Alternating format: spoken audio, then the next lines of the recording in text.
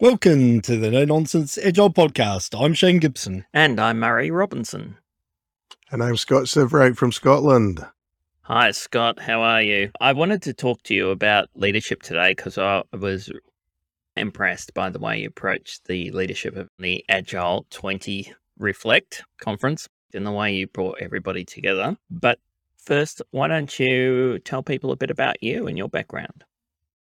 Sure. Yeah, I started off in manufacturing years and years ago, then went to university, looked at the computer science stuff. I already had a lot of business qualifications, so did the first of a hybrid degree, which was business computing. And ever since then, I've always worked in the hybrid space. 3 weeks out of uni, the client asked me to be the project manager on a project that I had failed 4 times. I always say my career is like a constant white water, like a canoeer. I always seem to get every next client, oh, this is a difficult client, put Scott on it. I've done some big things. I've worked with big companies like Concur out of the States. I was like an interim CTO in there. The NHS in the UK. I think it's the second biggest organization in the world from the Chinese army. What were you doing there? The booking system for England and Wales and the PACS system. So PACS are where we take all the images and move it around the country. I did the network for Edinburgh Royal Infirmary. I work for C-Prime. C-Prime is a large US agile company. They're closely tied in with a lot of tooling companies as well, and they do product-based stuff. I'm now working in the C-Prime space and in the pharma space and enterprise agile coaching, lead agile coach. We've got about 20 people, a team of coaches actually, and it's always big clients. If you look at the agile adoption curve, it was easy for the small ones to adopt agile. It was easy for the technical ones to adopt agile. If you look at that curve, we're almost now into the laggards. So it's hard work. Yeah. So could you just give us a summary of Agile 20 Reflect? So we decided that for the anniversary, we should try and get people together, build some bridges in the community, because we noticed that there'd been a lot of tension. So one of the things I wanted to do on the 20th anniversary was get everyone together. I was conscious of the fact that we'd lost some people. So I knew Mike Beadle, Martin Burns, people like that. And what I wanted to do was also record some interviews and some stories, because none of those people that were in that room 20 years ago are that young anymore. We also wanted to bring other people in. So when we looked at the sponsors, we said, let's not make this just around about some people that happen to be in a room.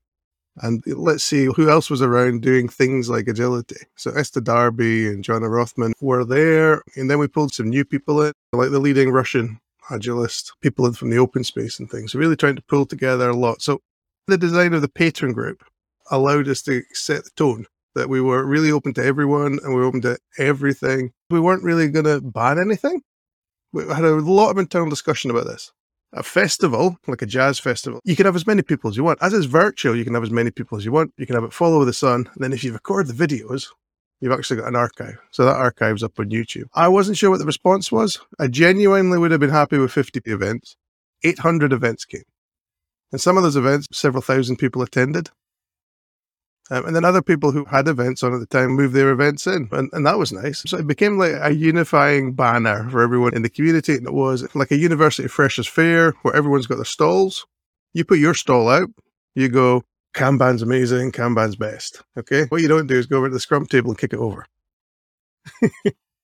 So I think just getting the conversations going, talking going, and getting all the people to come in and share their stories as well, amazing. Yeah, I thought you were very positive as a leader, very inclusive, and quite hands-off, which I guess you have to be when there's so many people involved. But you really inspired people to get involved. So I wanted you to maybe explain your leadership philosophy. So the first thing is start with a vision and test that vision.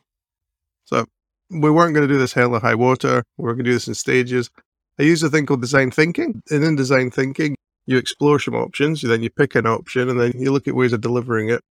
One of the early fights, and there were many fights, one of the early fights where they just do it, people. It's agile, we'll slice it, we'll do it. And I'm like, no, we need to know what we're doing. We had a consultation document to try and share, co-create the vision. So I think a co-created vision is always going to be stronger than something that I come out with and then launch. And then if someone comes up with a better idea, I might not put it in because we've already launched the vision. So in the co-creation, the design thinking piece about the exploration is really important. The next is Wardley mapping. So actually map out all the elements you need to do. And the stuff that's commodities and the stuff that exists, use it. So the reason we managed to do this in months, I think 26,000 people came, they didn't fall over, was that we were using Meetup, we were using all these other systems. So do things, test them, find out, push everything down. The other bit was skeletons. So you can have an exoskeleton that holds things together. Sometimes guardrails are like that. Or you could have internal skeletons. So everything that we were doing internally was trying to enable people to build on top of it, like a mammal skeleton. So amplify what you want to see more of.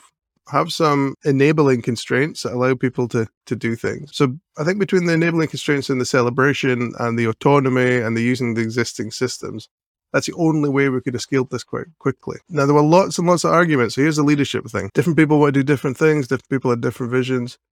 Within the leadership group, if there's too much dysfunction, then some people need to go.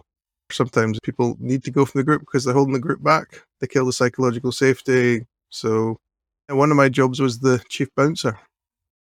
Yeah, so I've had some experiences with some of the leaders in the Agile community that have been quite negative. There's a few people who are egotistical and very intolerant of any criticisms of their approach. And there's also some people who are quite bullying. So tell us a bit more about these fights and conflicts and how you dealt with them. Did you just immediately turf people out?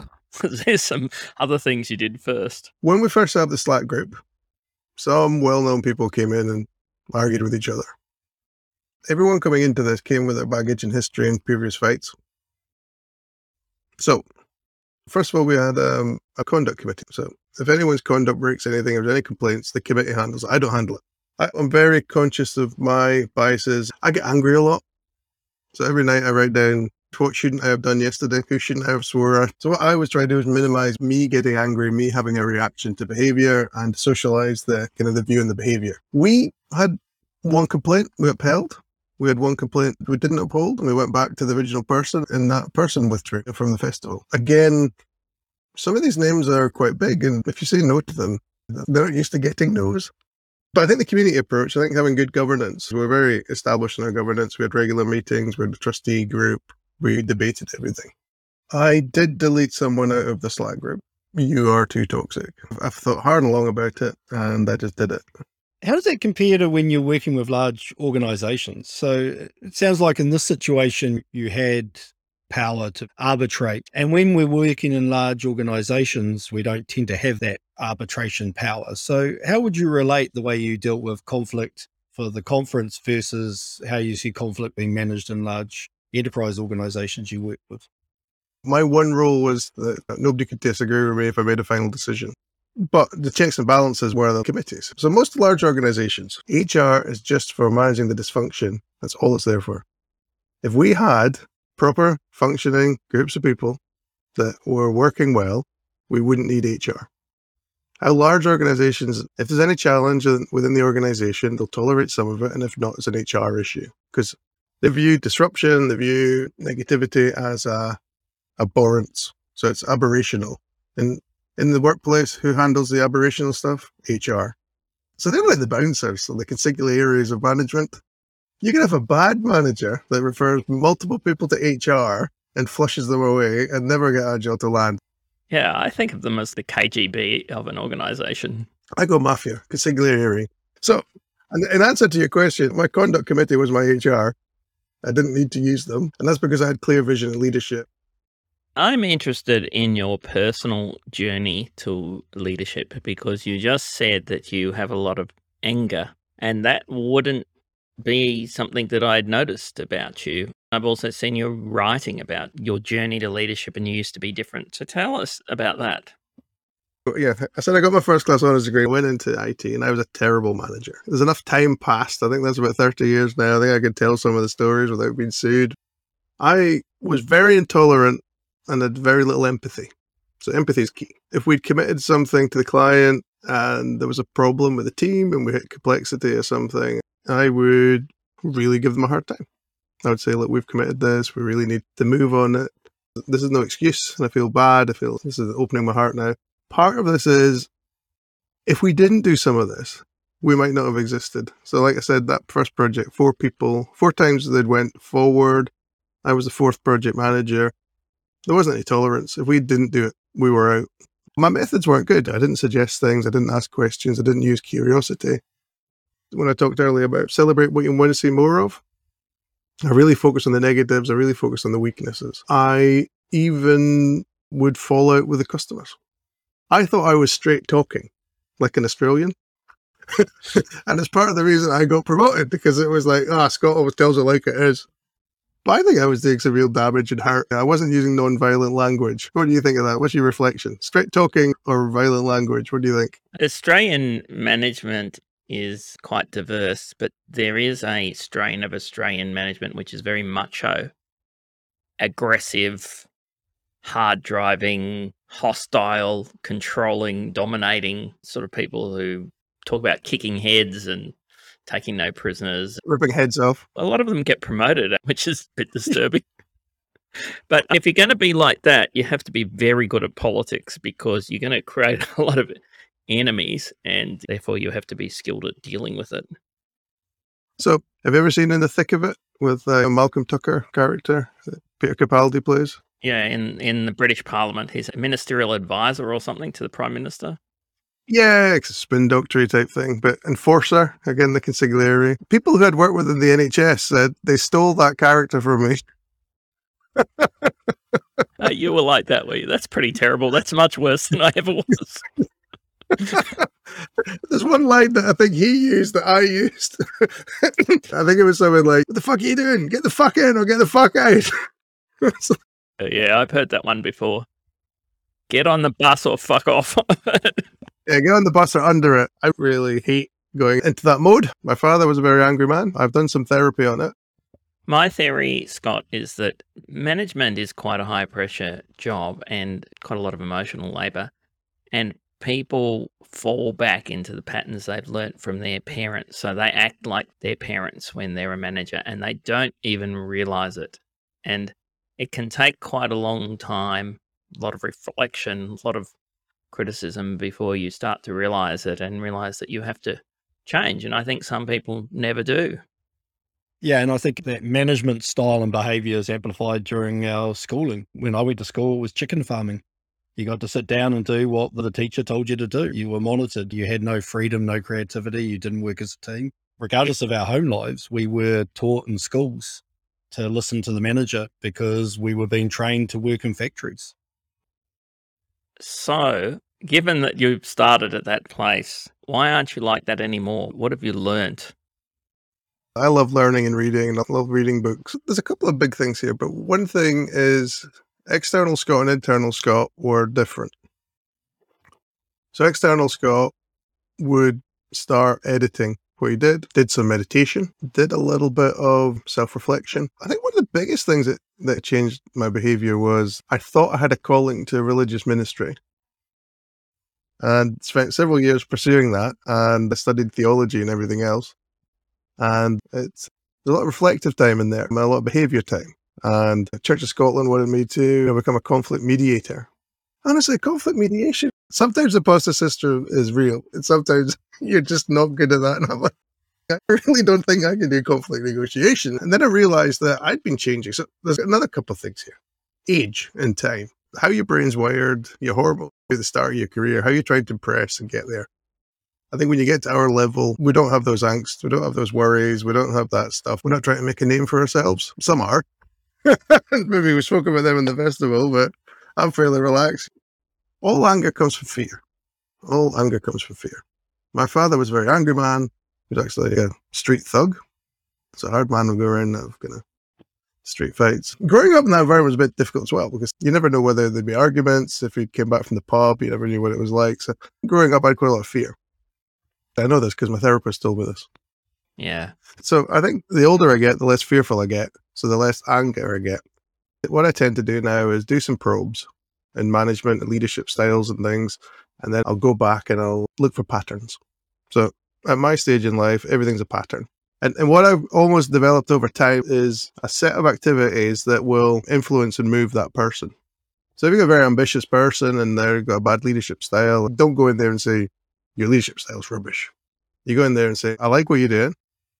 I remember doing that when I was your age. I found it only got me so far. And to get further, I needed to adapt. If you'd like to learn how to adapt, let's talk about it. So see that difference about you've got a problem with your leadership style, the team aren't happy with your leadership style, just to something like, I recognize that in myself. I had to change to get higher because I know that the motivating drive for that person is getting higher. So that's the kind of thing I do. Yeah, so that sounds like an example of empathy. I also had a very angry father, so I know what it's like. And I responded to that by being too controlling when I was a young manager. And also, I felt the responsibility was on my shoulders and I had to deliver. And I didn't think that anybody else took any responsibility. And two big realizations for me as I got older was, first of all, you can't control anybody else. They're going to do what they want to do, whether you like it or not. So you should just stop trying to control them. You can only persuade them. And then the second thing was that actually I had to share responsibility with everybody around me. And when I did those two things, when I asked people to share responsibility with me, and I stopped trying to control them and tried to encourage them, I found that helped a lot. And people did take on the responsibility. And one of the things I really like about Agile is Agile taught me that. That's where I learned that from back in 2004, my first Agile project, and I implemented it, didn't really believe it, and it was so great for me personally. I don't know if that resonates with you, Scott. It does. It does. And I was just thinking about that. You asked me when I changed. A big pivotal crisis point was when I was working at the National Program for IT, which was biggest project ever, hellish, behaviors were terrible, they were behind the curve. I managed to inspire people to deliver, but I took a personal toll because that control thing, the need to control thing was really important. I'll come back to that. It still happens now. I still have to physically remove myself from trying to control much. Now, what I've got is very good friends that I tend to work with that feel comfortable to tell me when I'm wrong. So every leader needs to have a group of people near them that feel comfortable to tell them when you're wrong. I think it's like Caesar employed someone to walk around and whisper in his ear that he was mortal. I think sometimes as a leader, you can believe your own hype. So I remember falling out with my boss, and she was being unreasonable to me and shouting at me. And I turned around to my PA and I said, find me a 1-week course somewhere. So she came back and said, oh, I found the Ash Ridge leadership course. So I went there to get respite from a bad boss. But I didn't really know what I was getting into. I was kind of getting away from this bad working environment. I needed a break. And when I landed, the first thing they started doing was asking you, what's your vision for life? Where are you trying to go to? And they assigned a small group of people. And that group of people you spent the whole week with. And at the end, they did this exercise, which I'd never seen before. So these people that you trust and you've spent lots of time doing stuff and you're really bonded with, put you out of the room and they write down all your good things and all your bad things. And then they come back and they tell you. Now that is fucking hard because it's fucking honest. My control, my manipulation was all in the negative column. My cooperation, my humor, my fun stuff was all in the other one. And I looked at that negative column and I said, yeah, I'm going to do something about that. I think it changed on that course. The final bit I want to call out is two people. So one's BG Hiljawat from South Africa, who's a good friend of mine. We're working together in C Prime. And last week, he did an intervention on me because I wasn't being controlling enough. We got several workstream leads. I was hoping they'd all align and do things. And he's like, you need to start telling them what to do. And you need to take responsibility for things. I was standing back to make the space to allow people to go into it, but I wasn't taking responsibility for them getting into the space. Now, one of the biggest things out of the festival in the last year that had the biggest influence on me, Chris Avery and his responsibility process. I strongly recommend that to every leader. I journal now every day, and I've got a section in my journal every day. What did you take responsibility for? This is life-changing for me. Honestly, when we're in meetings and there's a discussion about who's going to set up the meeting, I'll just go, I'll do it. And that responsibility is such a freedom. And it's not control. It's actually owning stuff. What do you think to what I've said there about responsibility and not being too standoffish? Yeah, I think it's a balance. You can react to having been someone who took too much responsibility by taking too little. You have to do some self-monitoring and monitoring the circumstances you're in and ask for feedback. and say, have I gone too far? Like driving a car, it's best to get lots of little bits of feedback. So I find myself these days checking in with people. Am I doing well? Did I offend you? That sort of thing. So feedback is important, I think.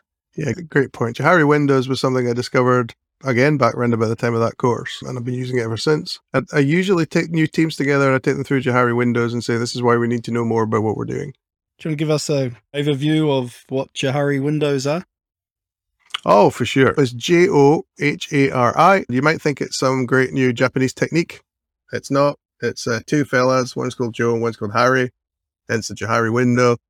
It's typical Boston matrix. That's the 4 squares and different sections. So top left square is the open space. So that's the thing that Joe knows about Harry and Harry knows about Joe. The horizontal's Joe, the vertical's Harry. So if that's open space is what they know about each other, if you go down to the opposite corner, diagonally, that's the place where neither of them know about each other. And on either side, you've got the blind spot. So that's the stuff that Murray might know about me, but I don't know about me. And then there's the other space, stuff I know about Murray and Murray doesn't know about him. Feedback pushes the knowledge in the open space bigger. What we know is high-performing teams, people that trust each other, where we're in high-trust situations, that open space is quite large. I like to get to a situation where I know lots of things about people and people know lots of things about me. If I act out or if I'm doing something wrong, people feel like if they know me well enough, they know that I'm not right. So they can say, Scott. So that's Johari Windows. Anytime I pick up a new team, there's 2 things I take them through. Johari Windows, and the other one is Transaction Analysis by Eric Byrne. And I'm not sure if you've heard about this one. Is this the parent-child relationship thing? Parent-adult-child thing. So we've all got different voices. I think this relates to our fathers, Murray. I think we need a hug after this. There's parental voice, there's adult voice, and then this child voice. In each of these voices, I've got positive patterns and negative patterns. We're using adult voice just now. So we've never met before. It's very useful. You ask me for something, I ask you for something. It transacts, it's flow. The language of business, the language of agile, the language of teams is the adult voice. In the old style of working, there was parent voices. Now, parents can be benevolent or they can be critical. Oftentimes, the pattern that we see learning is critical parent. So I think when Murray and I talk about our fathers, they were critical parents. I remember my first set of exams that came and there were like 7 A's and 1 C. And he looked at it and he went, what happened with French? So everything is critical. And after a while, we can try and be an adult. But what critical parent was really looking for, I won't go through all of this. We could look it up. It's Eric Byrne, the games people play. But what people are looking for if they're critical parent voice is compliant voice. It's a compliant child. Have you brushed your teeth? Yes, Dad. There we go. You didn't brush your teeth yesterday? Have you done it today? Yes, Dad. Now, there's different responses, and sometimes there's broken transactions go on. And what we can sometimes see in the workplace is broken transactions. If we see someone giving critical parent and then the critical parent's not getting what they get, that's when they get HR on people. to reference our earlier conversation. Once you know these techniques and language patterns as well, so you know you've got a CEO that isn't happy. With transactional analysis, you go, right, I'll give him compliant child. Sorry about that. Then you can actually get back to the adult-to-adult discussion. But the other thing about being a parent is it forces the other person to be a child in most cases. Yeah, there's 2 reactions. One is you can give the parent what they want, or the other one is you can react against it. So I could say, yeah, Murray, go make me a cup of tea. And you could say, fuck off, make your own cup of tea. Because you're in rebellious child. Now, a lot of the teams we get, and a lot of the teams we work with, and sometimes the leadership teams get us in to work with a dev team that is in rebellious child mode. It's really because businesses take the critical parent voice, techs take the rebellious child voice. None of that's productive because the only way we can actually work in the business productively is adult to adult.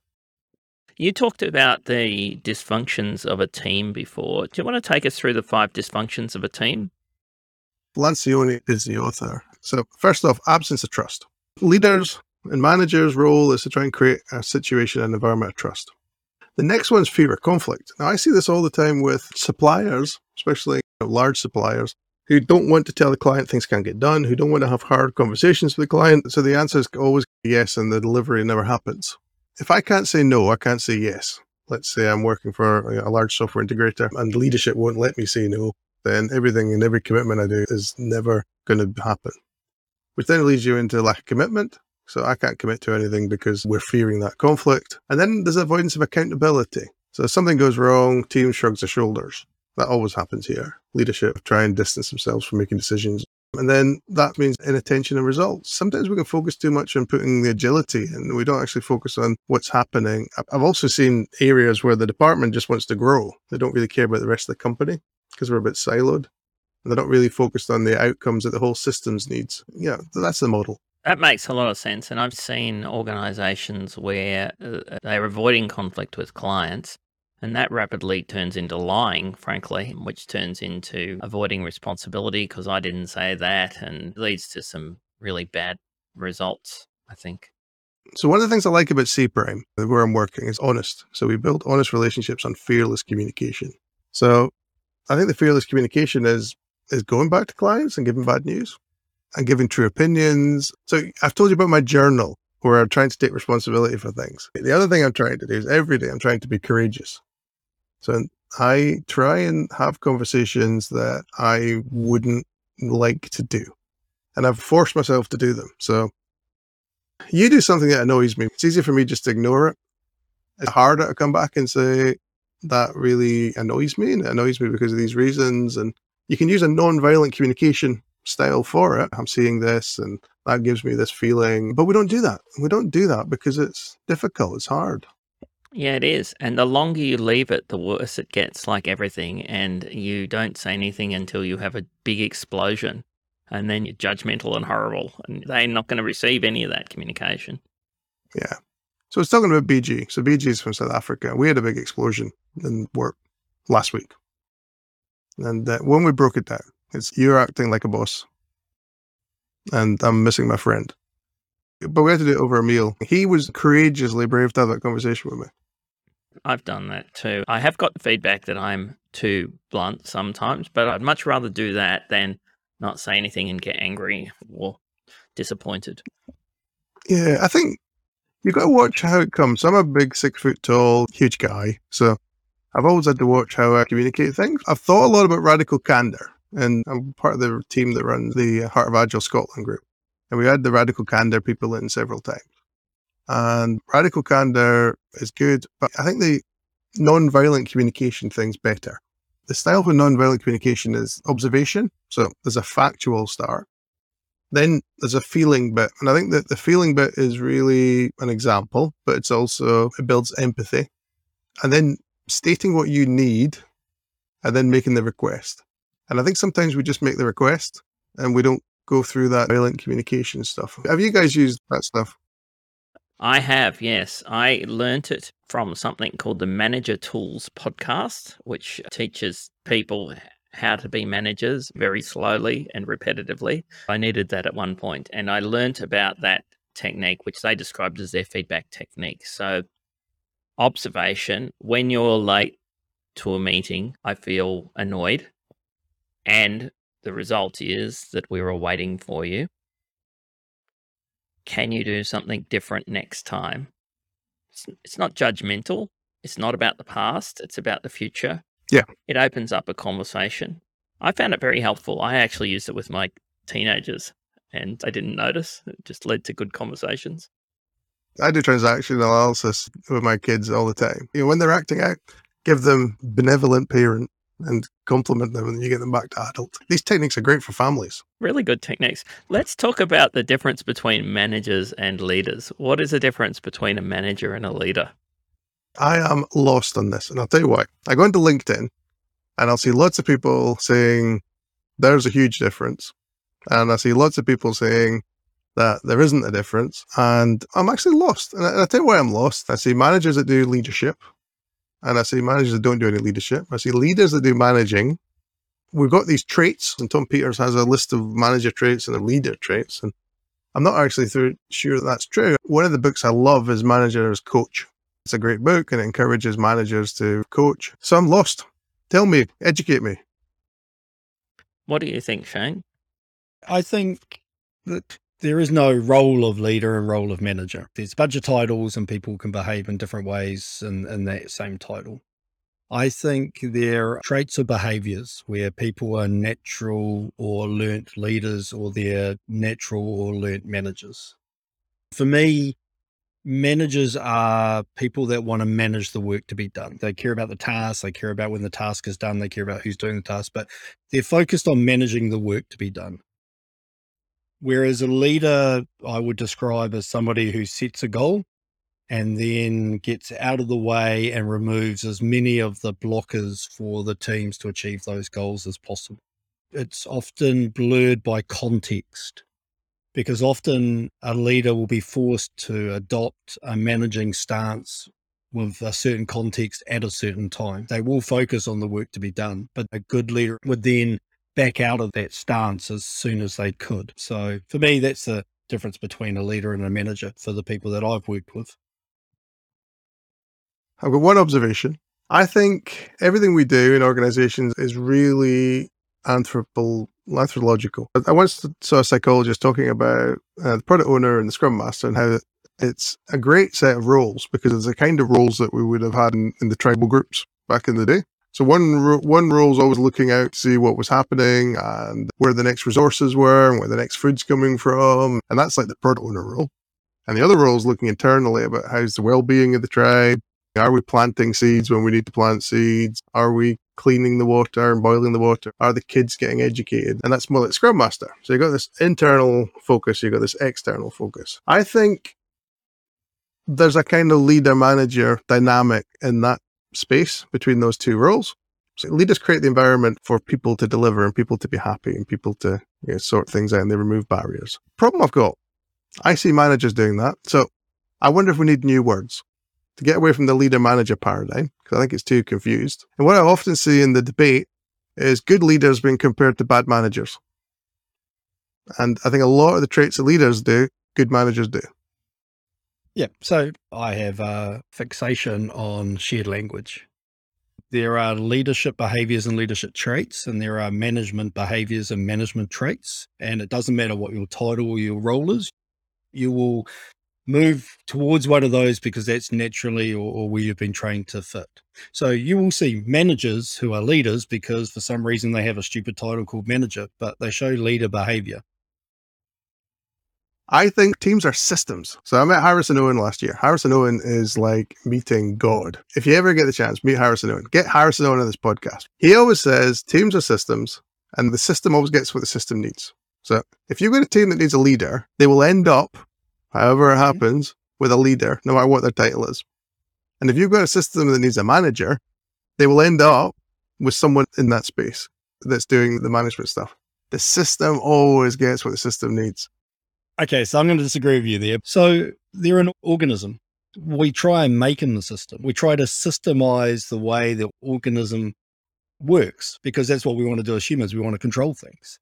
I agree with you that we will always see a leader emerge out of a group of people when leadership is needed. And I'm always amazed with teams I work with that you can see leaders adopt that leadership stance and then go back into the team and somebody else take the leadership stance because they're the right leader for the right time. So that I agree with you that leadership will emerge for the people that have those traits and skills when it's needed.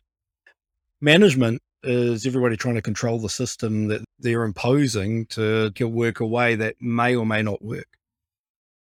I disagree with you on managers. You have a very negative view on managers, Shane, which is probably why you're doing a startup. Who hurt you? Yes, I think precisely, yeah, because managers are all about chicken farming in the system, and that's not how humans achieve. But I wanted to jump in here because I think that you can have somebody who is an organizer, and often those people have a title of a manager, who is tremendously helpful to the team. They deal with the bureaucracy, they make things happen, and they're very supportive. They are a type of servant to the team by organizing things. And I've worked with people like that, and I think it's a type of servant leadership. And you can have people who are inspiring and visionary who wreck things around them by being terrible at organizing and making decisions. And for instance, they hire all the wrong people and then don't do anything about it. So for me, the best manager is a good leader, and the best leader is a good manager. They should go together. I love that. I think Murray's winning the argument here, Shane. Sorry. No, it's 2-1, but I disagree. I agree with Murray that a thought leader is bollocks. That's just somebody who's going off into la la land and shouldn't follow them. Yeah, we had Daniel Mezek on, who talked about research into anthropology, and he said that groups of monkeys will choose a leader who is generous and emotionally stable, because they rally everyone around them and they give something to everybody and they look after people, but also they don't fly off into rages, and they're fair, basically. And there's this idea we have that the chimpanzee or the ape in charge of the troop has to be some dominant alpha male who fights constantly and rips people apart. But what actually happens is that person, that type of ape, will come in temporarily, create a lot of disruption, and then everybody else will gang up against them and exclude them or attack them. So it's not a sustainable leadership style. Yeah, there's a great Hidden Brain podcast on this, looking at the Trump presidency. So let's look at the tribe. If the tribe's getting threatened, it'll lean towards totalitarianism. If you've got an organization that's struggling with results or struggling with the future, they will get a leader in who's a bit totalitarian, who's a bit of an egotist, who's out for their bonus. Sometimes it's a way forward. So the British government, when they were planning for nuclear attack, planned actually to give control of the country to psychopaths, people who tested to be sociopaths, because they thought they were the only people that could actually do what needed to happen to get the country through the next bit. Even bombing their own cities to kill people because there wouldn't be enough resources for people. And we see it all the time. This is the rise in them totalitarianism. And this must have been an evolutionary trait, though. This must have been a survival technique. And the reason it's still here is it must have benefited us in the past. I agree with you. I think in war conditions of chaos, psychopaths and sociopaths seem to adapt best, and they're willing to do whatever it takes to survive. So that must be why we still have those genes, because the rest of the time they're dreadful people to be around. So next observation, generous, kind CEO starts an agile transformation. Agile transformations take a while to get there. There's a J curve going on. So it takes a while to get to the benefits, at which point the shareholders and everyone else go, no, this isn't looking good. Time to get new thinking in. Local sociopath comes along. First thing they do is cancel the agile transformation because they just see its cost. And all the leadership stuff and all of the interaction and all the sharing stuff just doesn't go with their style.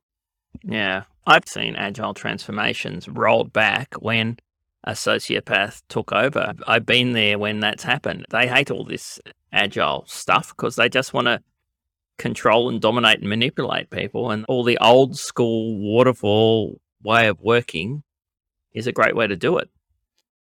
But I've been in organizations where we've implemented agile and it has led to a really big improvement, not only the way people were feeling and the way they were cooperating, but also in the outcomes and the output. And one of these people came in and just didn't like all this talking and just wanted just shut up and do what you told was basically what they wanted.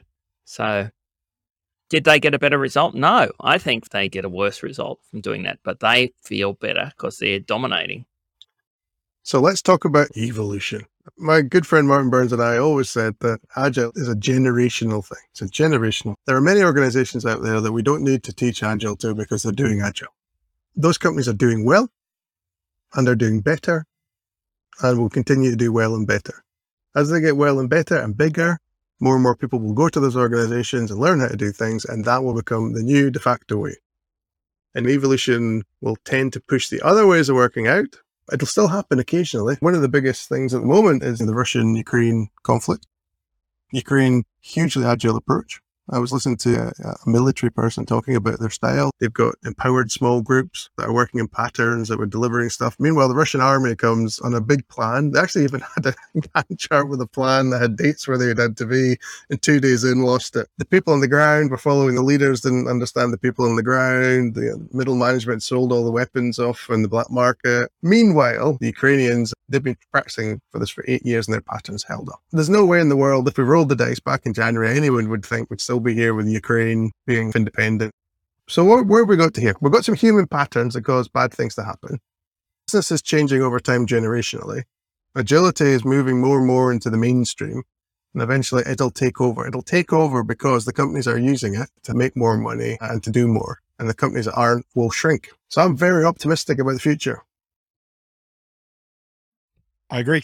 I think agile ways of working will become the de facto standard. And then at some stage, something better will start to emerge. It'll be an iteration and we'll get a new word and a new set of patterns and a new way of working when the time is right. I'd love to keep talking to you, but I think we're going to have to wrap up. So how about doing summaries? Yeah. I liked the thing you said right at the beginning, the idea of co-creation is better than publishing and asking for feedback. I love the idea of exoskeleton and internal skeleton. There's a whole movement in the data space that I play in called data mesh. If you look at under the covers, the principles that they talk about and the patterns that they talk about, a combination of agile and data that we've strived for many years. But one of the things it talks about is the idea of federated data governance. If we decentralize teams, how do we keep guardrails in place? And so I really like that imagery in my head now of an exoskeleton of the guardrails that we want to make semi-immutable, and they will constrain things in a good way and in a bad way. What we really want to focus on is patterns that are our internal skeletons that people can build on top of, and the idea that you can be a big fat mammal even if you've got a small skeleton. I love that visualization. Always lots of books and things to read. I read up on Joe and Hari. I think the way they named it, that's just cool. So it was a different conversation than the ones we normally have, I think, and interesting. Murray. Different could mean anything to your listeners. Give me 3 words on the conversation. It's different in that we tend to spend a lot of our podcast time talking around patterns and how you use them. This one's been a lot more about the softer side of agile. So for me, that's why it was different. So I really appreciate you talking about how you felt as a leader. When you were young, you had that anger, that need for control, that lack of empathy, which undoubtedly came from your parental models. And once you realized that wasn't working for you or other people, you've explored a lot of things to be a better person and a better leader, which is why I think you were so effective with organizing Agile 20 Reflect. So leadership is quite emotional work because it's about people and your response to people. And there's some words that are quite important to me as a leader: empathy, collaboration, invitation, generosity. These are all important. And then you used a group of patterns, which I think people should go and have a look at. So Chris Avery's responsibility process. You talked about the 5 dysfunctions of a team, which I've read. It's really good, very helpful. And you talked about Johari window and transactional analysis. That's from the 70s, that stuff, but it's still good. There's a group of techniques people can read about and learn about, and those are all good. But I think generally you are driving towards trying to be a better person and having better relationships with people. And so am I. And I think that actually leads you to be far more effective. And sometimes you're motivated to do that because of bad past experiences, and that's all right. So I thought a lot of what you said was quite inspiring. I wouldn't have known that you have a lot of anger issues because you don't come out like that. You come out as a generous, positive, supportive, and inspirational person. And that's why people rallied around you for Agile 20 Reflect. Thank you for that. Some things we didn't talk about. When I was at university and doing business computing, I came across soft systems analysis by Checkland. It's not widely known or used, but basically you map the systems and then from it you come up with an agenda for change. And I've started coming out of the gate with that, and it's made me hugely successful. So systems thinking is really important. And I've been doing that now for about 35 years. I think the other thing that is, I have huge imposter syndrome. It's been getting better lately. Someone in the festival said they love the way that I assume that I don't know the best thing. So I don't know the best way. Yeah, humility is important for a good leader. Yeah, but I also think I'm pretty rubbish. I'm trying to inspire my son to take his career forward. And I read my LinkedIn profile to him. And he went, I didn't know you did all that. And then I didn't know I did all that either, because although I've done it all, Every day I wake up and think I'm a fraud. An angry fraud. Lucky to have a job. But you know what, Scott? You brought a lot of people together to do a lot of good work and helpful to everybody. So you should pat yourself on the back for that. And it could have gone very different if you were a different person. That's all I'm saying. Probably wouldn't have got off the ground. If you were a controlling, dominating person, you would have had trouble getting a dozen people to get involved. Yeah, I'm just a work in progress, Murray. That's great. We all should be work in progresses. If you're not a work in progress, you're not going anywhere. You're just stuck. The same in the teams we work with. They're never done.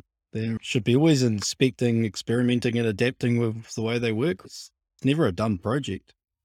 Maybe you can introduce us to Harrison Owen. That would be good. Harrison Owen came up with OpenSpace. So OpenSpace is much older and much bigger than Agile. He tells a tale that he had a meeting to organize for and he wasn't sure what to do. And he was having a martini on his garden in Washington thinking, what am I going to do the next day? And he came up with this skeleton of ideas. So instead of me doing a conference tomorrow where I'm telling them what we're talking about, why don't we get everyone to see what they want to talk about?